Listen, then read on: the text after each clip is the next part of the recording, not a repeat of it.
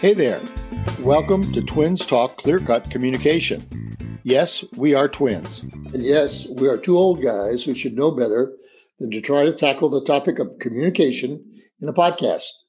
But we're going to do it anyway, and hopefully you'll find it informative and maybe even enjoyable. Hey, we're coming to you from Wanker's Corner.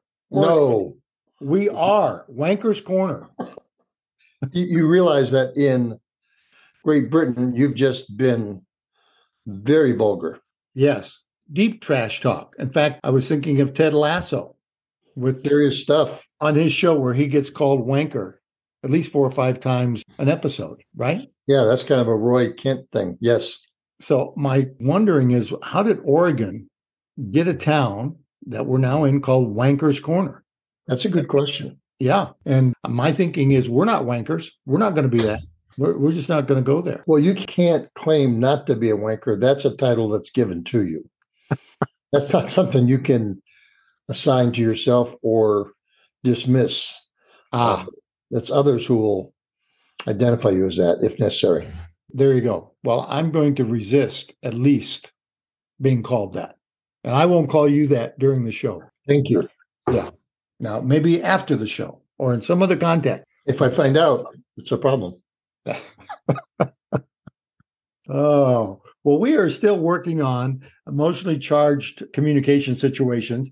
And I think there's probably 2 episodes left regarding this emotionally charged communication. And one is more of a business organizational sense in which performance reviews are done. And both you and I agree that almost by definition, not by desire, but by definition, formal performance reviews have an emotional charge to them. And you're going to maybe talk why, because I see you as the expert in this area. And then the episode after this one, we want to talk about parental communication. And I was laughing and thinking almost every parental communication is emotionally charged by the nature of dealing with kids and the kind of emotion that gets created when parents and children interact. But we'll save that for the next episode. So on this one, we're going to talk about formal performance reviews. And I think what I'd like to do is maybe explore that from both the person who is giving the review and from the person who's receiving the review, because in both instances, there is an emotional charge to them.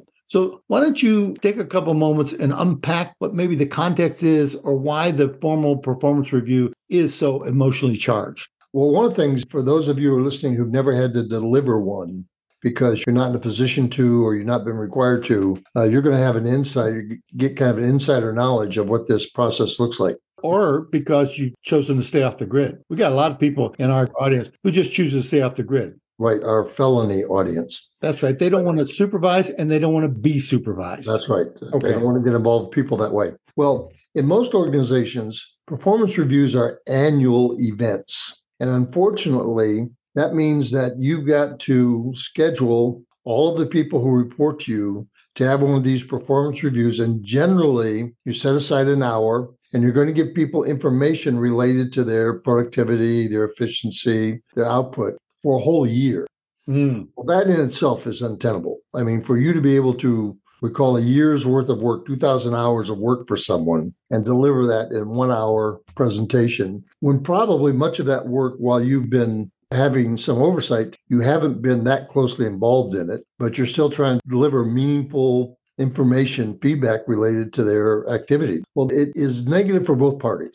For the person delivering, it feels so onerous to collect all of that information in some kind of coherent picture that has utility for the person that you're going to deliver it to. And so it really creates this inertia where most managers just resist the task as much as any task they have. So that's the starting point. The person delivering it generally doesn't feel good about it at all. And what about the person receiving it? How would you assess that? Well, I think in large measure, the person receiving it, any of us, when we're going to be assessed and we think that what we're going to hear is someone else's judgment of our performance, someone else's picture of us, even star performers, even people who are really strong, will often wonder, well, they're going to have to pick out something. They're not going to be all positive. So I'm wondering what they're going to say that they'll feel not pleased with. So there's some fear. And for the average to poor performers, this is tantamount to a verbal lashing. Mm. And their concern is it could actually cost me my job. I mean, the worst case scenario is I'm going to get a performance review that puts me on notice that my job is at risk. Yes. So they're uneasy. Very few people go into these conversations feeling upbeat. Oh, this is going to be good. I'm going to enjoy this. I'm going to feel good about this. And the interesting thing you're saying, and I've certainly been exposed to performance reviews and seen them done and been asked my opinion as a consultant on them.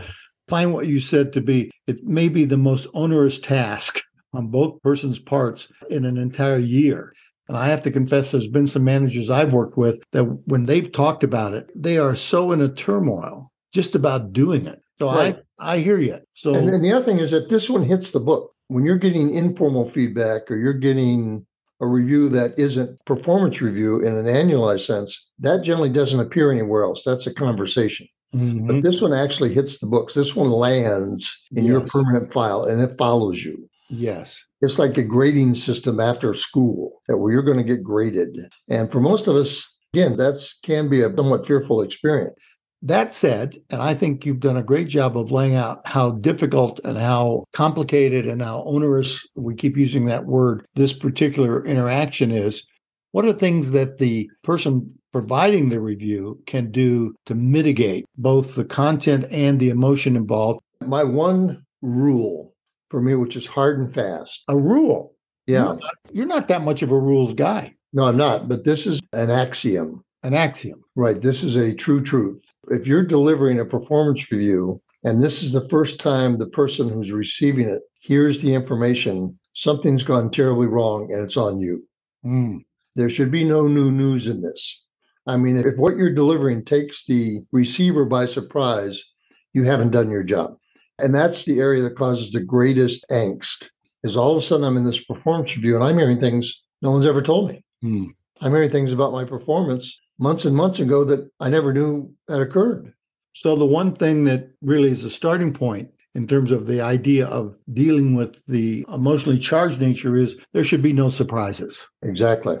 What that says to me is if you're doing your job, you're giving your people feedback on their performance regularly enough and with a cadence that when it comes to the point in the year that you're going to deliver this review, it's not new news to them. Mm. It's a summation. It is not new. To the degree that we've done our job as the supervisor, we can actually go in and say, this should not be new news to you. And to the person who's walking in as on the receiving end, they should be thinking, after a year or two of doing these, I'm not going to get new news. Exactly. Okay. I believe in this so strongly that any manager that delivers information to one of their direct reports in an annual review that's brand new is surprising. The manager has not done the job. Because I should never be telling someone who reports to me something they've never heard before. Now, if it's something on the positive end, they'll take that and they'll feel good about that. But even then, I question managers, why would you not tell the person this positive news when it occurred so it could have the maximum impact? Mm-hmm. Why would you leave it to the point where now it feel good, but it won't change the person's behavior that much? Mm-hmm. I call it a rule. I call it an axiom. When you deliver a performance review, you better not be saying anything that person's eyes light up and say, that's new to me. So the axiom concept really comes from your mathematical background, geometry? Probably. You were good in geometry. I was great. I taught it. That's right. Sure. So we're introducing mathematics to this conversation. It's not just about communication. We're doing axioms here. True truth. Now, another thing I think that in terms of delivering a performance review, I think there is merit when possible, and the system may require it, is that you give the person a chance to look it over before you have the conversation. Mm-hmm. So they're not trying to process all the information you're delivering right on the spot. I think there is some merit to it. If I've got something to say to the person in terms of their annual review, it's going to be in print, it's going to be in a folder, then I prefer to give them access to that in advance. Mm-hmm. So they can look at it. So they can, again, and they will ask questions. How did that come about? What do you mean here? What took place that caused you to feel this? And I think that's a legitimate part of that conversation. Now, what I also will say, though, is that when you're delivering a performance review, you should never allow it to turn into a debate. Mm. It's a bit different of a conversation in that the initial piece is a monologue. Mm. And that's me picking up the highlight that I want to focus on. Things I feel are the most important that this person really get a chance to converse about. So I think the first moments are monologue. So the review is not open to opinion. The review is not open to conversation. The review is done, but they can talk about, well, what does this mean? Or how did we get there? Those kinds of conversational points. But we are not working together to develop a review. Exactly. We're not going to put together something that satisfies both of us. And unfortunately, I think a lot of managers do that as a way out. They try to present this, and then when the person has problems with it, then try to create a conversation which they make a compromise. So in writing, it looks more favorable or less damaging. And I think that lacks integrity. If you felt the performance was not adequate, that needs to be said and not compromised. Now, I do think there's room once that monologue is delivered to say, okay, I'd like to hear your view on this. Is there anything in here that you feel is not fair? It does not accurately describe a picture of your normal behavior. Now, and in that case, if in the course of a conversation I realize, I missed something, I didn't realize that was the backdrop, then I can say, well, I'll go back in and I'll edit that piece. So there is room for conversation. But I'm also hearing you say in these performance reviews, there's not room to negotiate. Right. We're sensing they're reacting negatively and the emotional charged nature of the conversation is going up. That's not in the point in time where you back down in order to reduce the emotion. Right. That's what you're saying. You need to stay with it. This is something that you've decided and you need to work through it versus saying, I'm going to back off of it and cause it to feel more comfortable. And maybe I provide the structure up front to say, I'd like to approach this by sharing with you highlights of this review that I think are important that you get a chance to hear from me. And until that's kind of concluded, I'd like you to just let me go on and address those. And then when those are done, there will be time for you to ask questions and for us to sort out anything you think might need attention. But I don't allow it to turn into a dialogue or a conversation early because that will inevitably end up in debate. Yeah. Okay. And they're going to try and justify things. And the last thing I want to do is spend time in someone trying to talk me out of events. The goal is to be fair, is to be accurate. But my goal is not to come to some agreement on my view of that performance. Now, have you ever seen a performance review go badly or heard of it in terms of some of the folks you've worked with where, one of your supervisors came in and said, this just went south on me. I just didn't manage it well? Oh, yeah. My guess is, and this is a pretty broad generalization, but my guess is up to 50%, 60% of the reviews never end satisfactorily. Oh, that's bad. Okay. Yeah. And that's a combination of the poor delivery, the lack of focus and the lack of preparation. And, okay, I'm going to get down and do this like it's an essay that I have to write in the last moment. And when you do that, I think as a leader, you're asking for trouble. You won't be able to defend most of that if you're just writing it kind of off the top of your head in the last 2 days before you have to deliver it. I think most performance reviews are so fraught with negative energy that, I would think a good percentage go badly. When I say go badly, I don't know that they end up in a scuffle, but I do think that obviously there are some that they explode. It's all new news and it's all negative and they're not going to stand for it. And you're going to find that particularly true with older staff. They won't put up with that. They've had years of experience and they've been accepted and viewed as an asset. And then you want to lean on them in a performance review, they're not going to put up with that. Now, young people could explode because it's a brand new phenomenon, but they don't have any experience to say, well, I know better. They're new. The fact that they can go bad so quickly says to me, if you're in that position, you need to prepare. You need to be alert to these ideas. Don't wait. Don't try to accumulate everything in the last week over a full year. I mean, you're doing 1 week's preparation for a 52-week year, and that's going to cause problems. So a safeguard, if I'm in that position where I have to do formal performance reviews, one thing we've heard is you should be giving feedback all year long, and this review should not be new news to anybody, and it's just simply a continuation of that. Exactly. The second key to head that off and create a safeguard is to be well prepared going into it, to have done your homework, to have written the review, provided that copy to the person coming in, and you prepared. You're just not walking through this blind. you're setting it up by saying, I'm going to share the review, and then we'll have a chance to talk about this. So that's the context. That's the structure for a review that has a better chance of succeeding than starting off and creating an environment in which there's potential debate, which is not constructive. Your foremost goal is accuracy. Performance reviews rarely help the relationship. They're mostly not relational. And that's something you also need to be conscious of. If you think you're trying to improve the relationship by giving these reviews, it's very hard to do. I think the nature of the review is it's to provide accurate information about a performance that's going to go on file and follow this individual. It's going to be a part of their history. So accuracy is very critical. And I'm hearing you say that harmony is not one of the goals of a formal performance review. You may seek harmony in your interactions with your subordinates throughout the year, but that's not a goal of this particular encounter.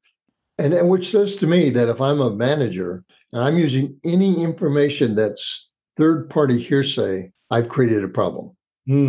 Well, someone said this about your performance, or someone said that. Any of that kind of information that you're using is really dangerous. It's a liability. You need to have firsthand, or you need to have verified evidence of behavior to deliver this review properly. Now, to your best performers, this ought to be a positive perk that follows them forever.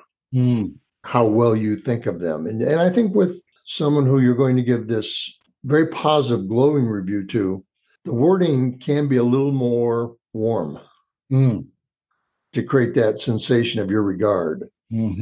But for the others, it has to be very sterile and very accurate. We're getting very close to time. And I guess one of the things I would want to say that I'm hearing in this whole conversation is that a formal performance review is not designed in the end to reduce the emotionally charged character of the situation. We don't want to address it directly. That is, we want to address the content. What we're really pushing for here is to make sure the person has got a clear picture of what it looks like. And if the emotion goes up in the room, we need to be aware of that. But we don't necessarily need to try to reduce it. We may not be able to do much about it, but we're just going to be clear about what we're sharing. The main goal of a performance review is to provide accurate information, and then we can deal with some of the emotional fallout in some later moment. Is that what I'm hearing you say? That is what you hear me say. In some organizations, they allow the recipient to add notes before it becomes final, which is to say, if I take issue with an event that might be cited, or I take issue with a number that might be cited, I'm often allowed to add an addendum to the review and sign off on it that says, this is my view of it.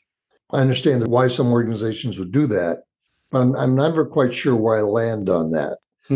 Because I think that creates, again, this kind of informal debate on the review. And I'm always concerned that that does not end well eventually. Well, and maybe nothing more than giving people an opportunity to have their say, to have their voice. It's not going to change anything, but at least their voice has been recorded. Well, we are at a stopping point.